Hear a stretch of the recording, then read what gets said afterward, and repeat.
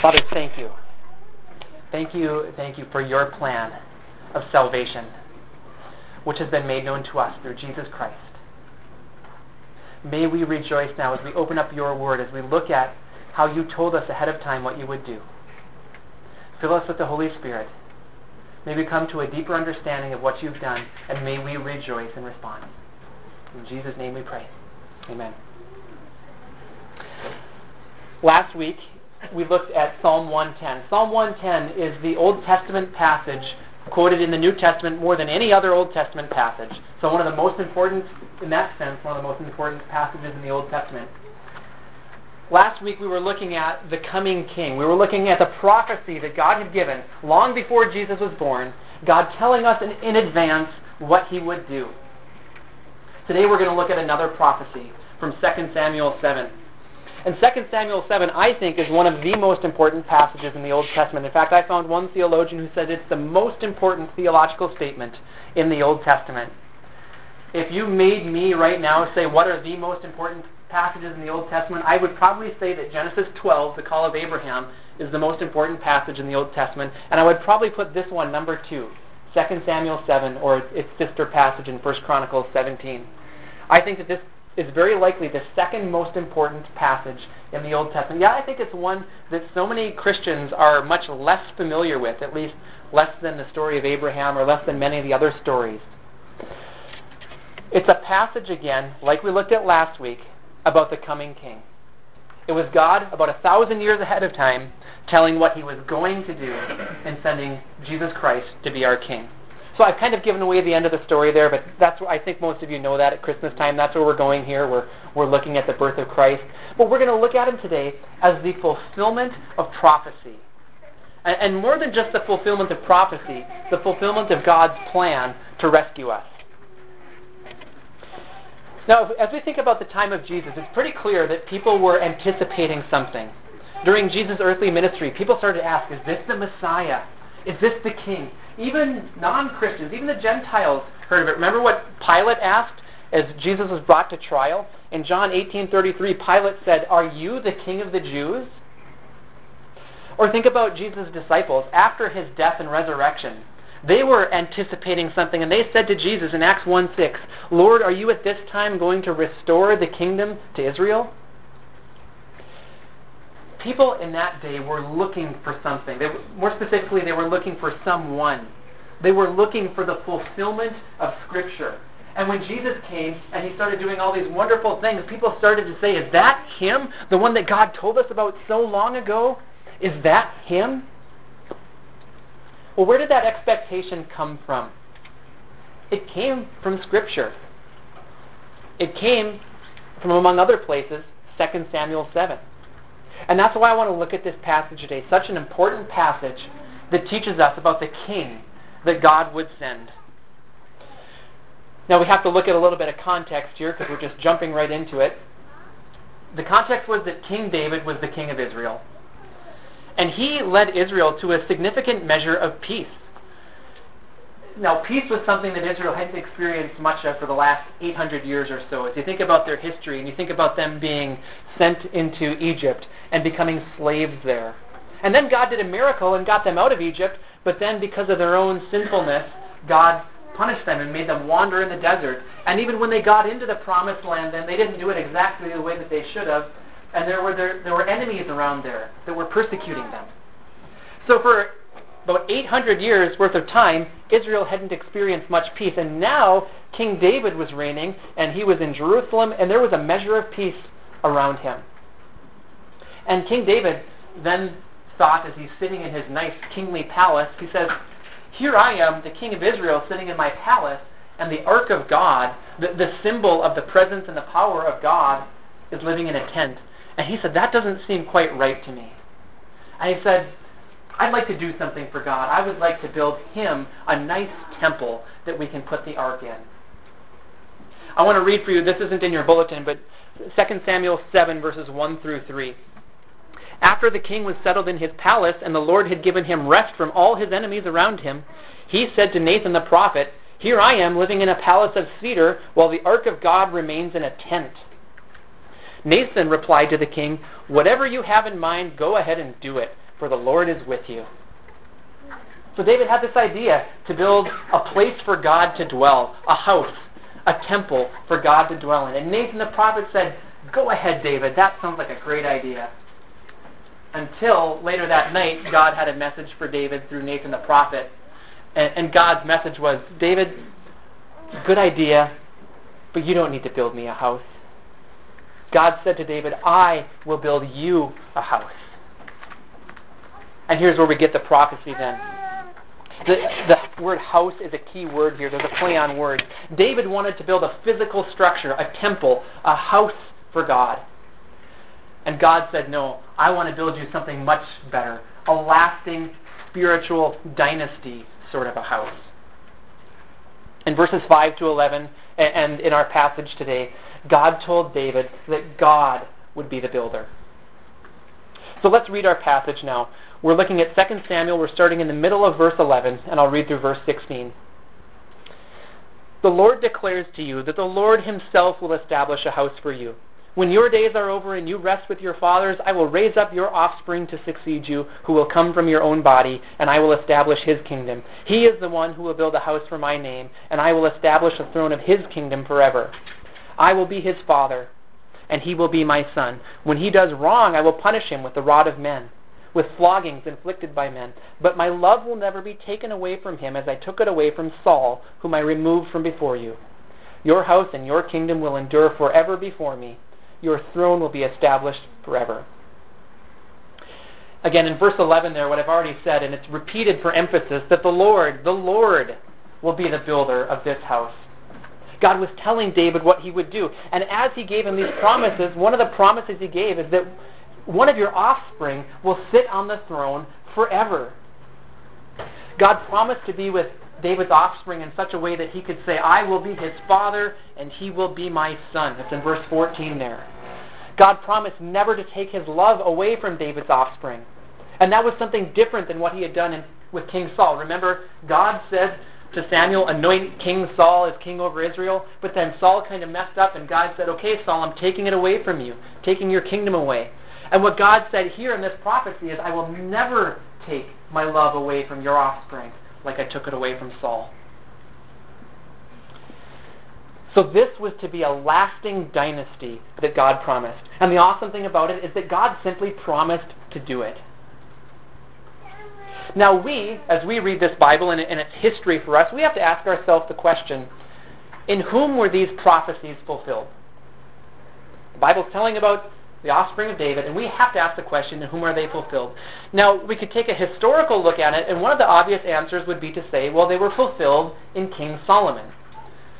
David had a son, Solomon, and David placed Solomon on the throne to be the next king. And indeed, Solomon did reign over Israel. For about 40 years he reigned over Israel. And he also brought Israel to a measure of peace, rest from the enemies around them. And Solomon did something pretty magnificent. He built this phenomenal structure, this temple for the Ark of God to dwell in, this totally ornate thing, one of the great wonders of the ancient world. So it looks in part like Solomon was fulfilling this passage. I want to reread verses 12 and 13, the first part of it for you. And think about this in light of Solomon.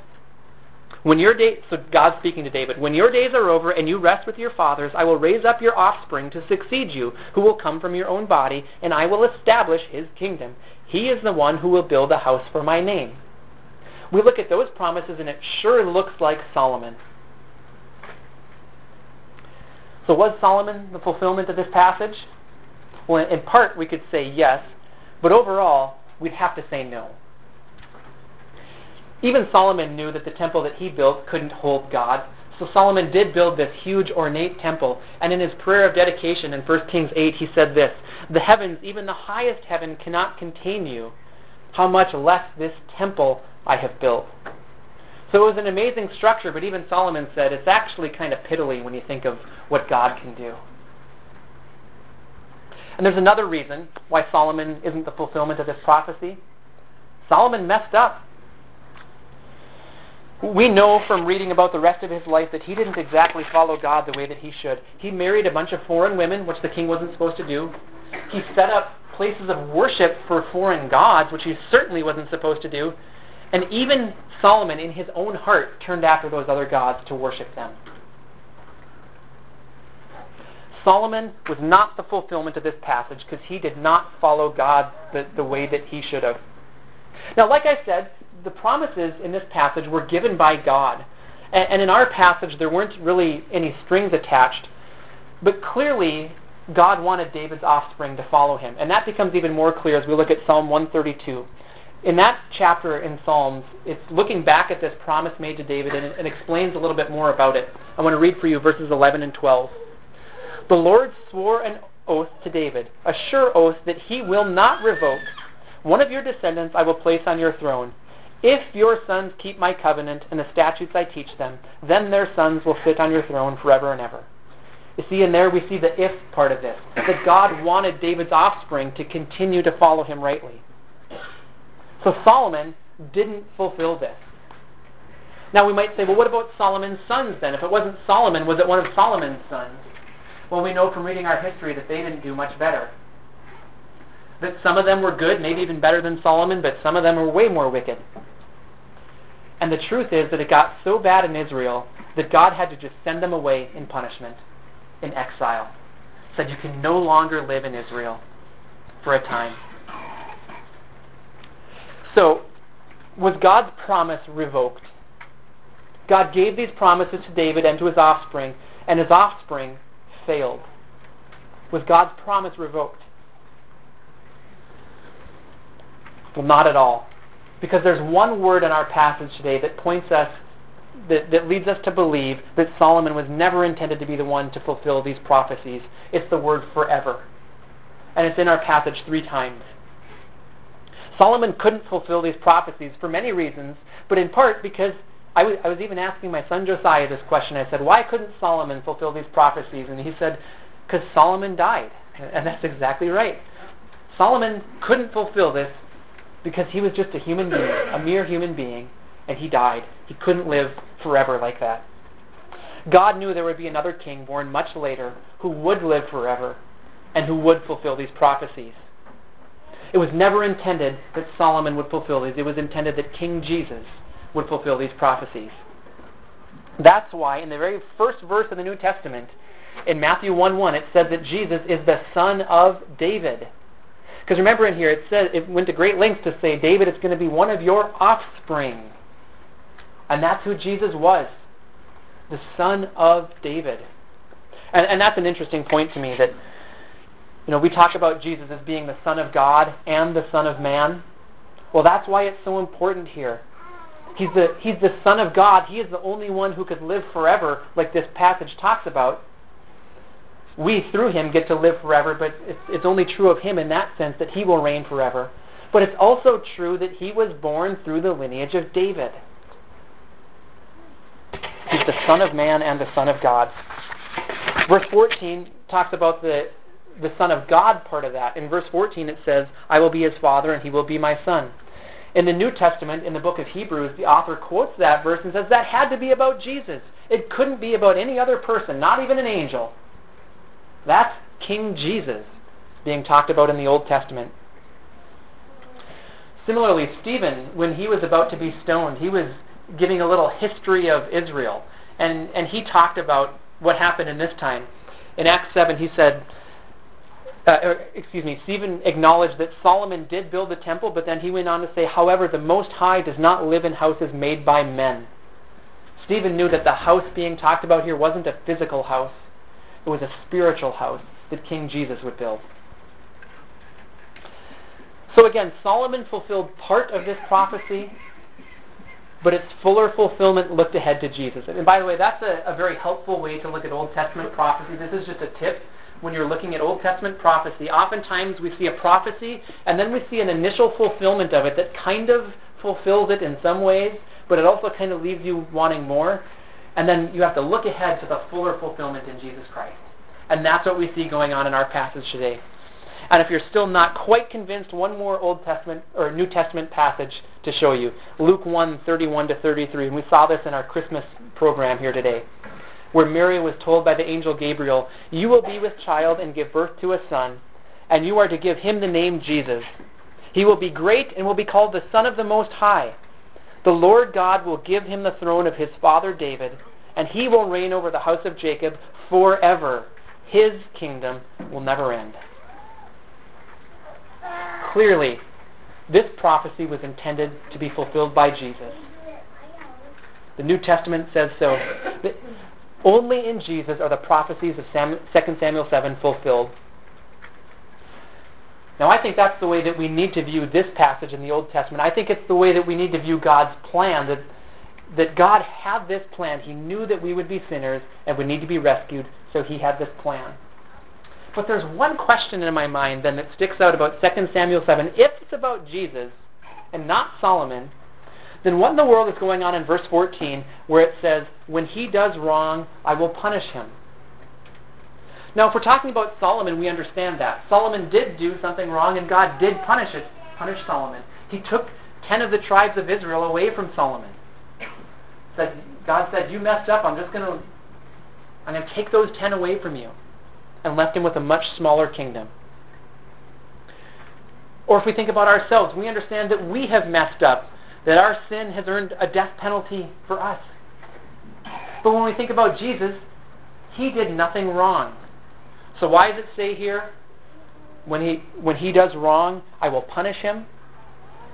Well, this is where the story gets really good for us. Because Jesus was punished for sin. Not for his own, though, for ours. And in here we see God's redemption for us. That God knew that we would need to be rescued.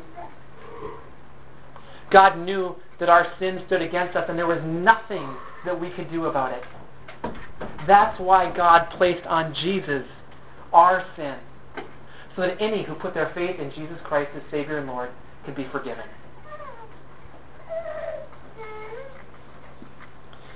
The truth is here that God promised something to David that we would benefit from. In some ways it looks like it's a prophecy about David. And hey David, I'm going to make your dynasty a lasting dynasty. And you might say, oh cool, God, that's awesome to think about that. But there's something even deeper here. That the gift given through the offspring of David would be something that we benefit from. That our sins can be forgiven. You see, we aren't perfect. Far from it. Yet God sent Jesus so that we could live forever with him. Do we deserve that? Do we deserve the salvation that comes through Jesus Christ? Anybody here, are you in and of yourselves so good that God looks down at you and says, wow, all those other people are really bad, but you are, yep. No, none of us. We have all sinned and offended God. Now, if we recognize that, that we've sinned against God and, earned this death penalty, there might be a part of us that would like to say, okay, God, I'd like to try to make it up to you. I realize what I've done wrong, God, and I'm going to try now to make it up to you. The problem is, we can't. We're dead in sin. That's how we came into this world. You see, in the beginning of this passage in 2 Samuel 7, David said, God's been really good to me, and I should do something nice for him. God's response was, no, David, no. Let me do something for you. God is the builder. And it's the same thing with our salvation. As we think about where we stand before God with our sin, there is nothing that we can do. We need God to build this house. God responded by letting David and us know that what God can do for us is much greater than what we can do for him. I want to repeat that one. What God can do for us is much greater than what we can do for him. We need God to build our lives. God is the master builder.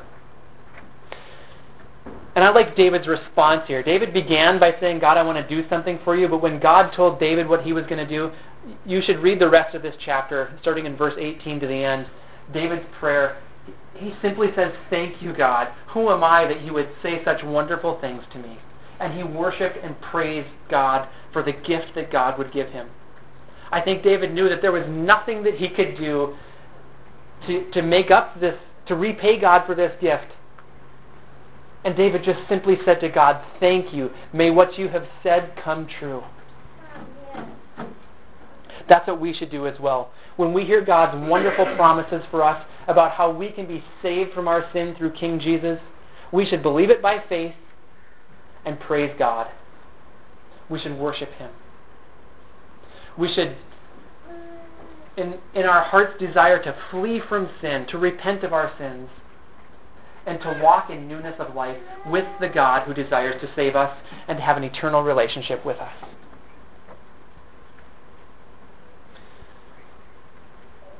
We need God to build our lives.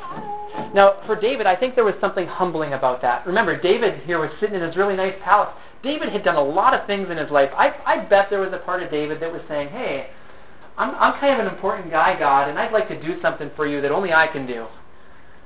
And again, God's response was, no, David, let me build. And I bet it was humbling for David. And it's humbling for us sometimes to think, really, the way that I go through my life is through faith? I was talking with somebody about worry this week, and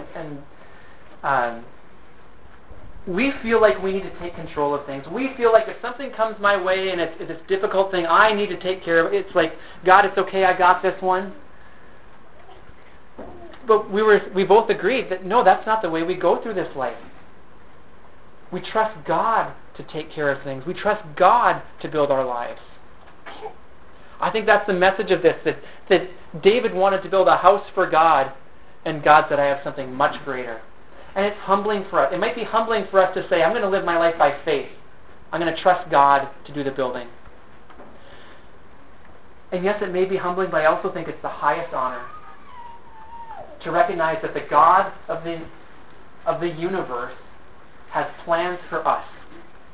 He wants to include us in what He's doing.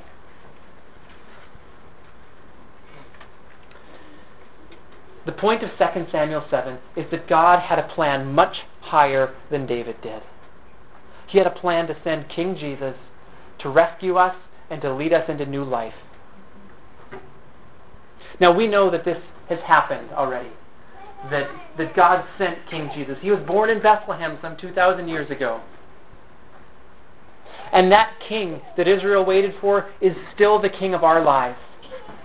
So I just want to close by talking about what it means for us to know Jesus as King. And I said these things last week, but I think it's so important that I want to mention it again. Because Jesus is our King, we should submit to Him. Because Jesus is our King, we should submit to Him.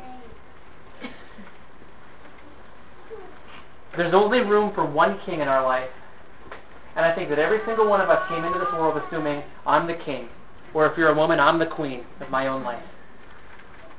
That we're each tempted to try to live our life our own ways according to what we want.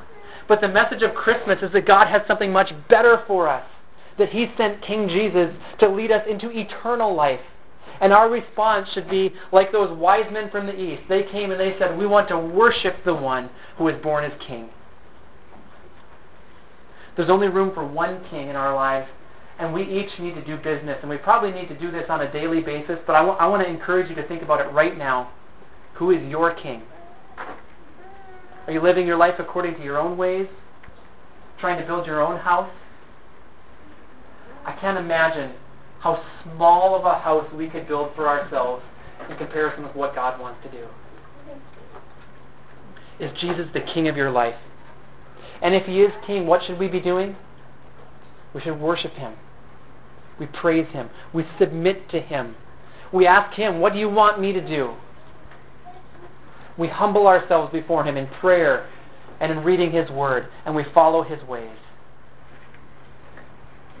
Jesus Christ is my King. I make that confession before you all today, and I know from my own life that personally there's times where I want to jump back on that throne and control my own life. But Jesus Christ is the rightful King of all of our lives. May we submit to Him and worship Him. God is still building His house, and He has a place for us in it. In the New Testament, they give the word picture of a spiritual temple being built, and it says that we are the living stones, and God is at work building us. That's the building project that I want to be in on. Even as we think about our building project here at Cornerstone Church, we've bought a place and we're going to remodel it. That little building project is piddly compared to the overall plan of what God is doing. Hopefully what we're doing there fits into that bigger project. But the building project that I want to be a part of is the one that God has promised to do, the one that He prophesied about in 2 Samuel 7, the one that He brought about through King Jesus and has made known to every single one of us here. May we submit to the King and live our lives according to who He is. Eventually, the Bible tells us that every knee will bow to King Jesus. And I just pray that we do that now as an act of our will and that we live our lives accordingly. He is the master builder, and I'm excited to see what He can do as we submit our lives to Him. Would you pray with me? Father, we do praise You for Your plan to rescue us, for sending King Jesus. He is the rightful King of kings, the King of our hearts, the King of everything. And we submit to Him. God, right now, if there's anybody in here who is unsure whether they have submitted to King Jesus, we just want to talk to You right now and say, God, I know that I am a sinner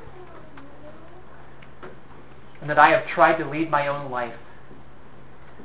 I now confess my sins and ask to receive Jesus as my Savior, as my King, and as my Lord. Please come into my life. Make me the person You want me to be. And God, for all of us here, we want to live according to Your ways. We just come before You right now, and yes, we realize that sometimes we're tempted and sometimes we follow the wrong path. God, forgive us for that. Cleanse us. And would You please guide us in the right way? May we fully submit to King Jesus, worshiping Him and living our lives according to Your plan. God, we praise You for the power that's in this life. We pray that You would lead us into it and that we would follow You, and it would be for Your glory. In Jesus' name we pray. Amen.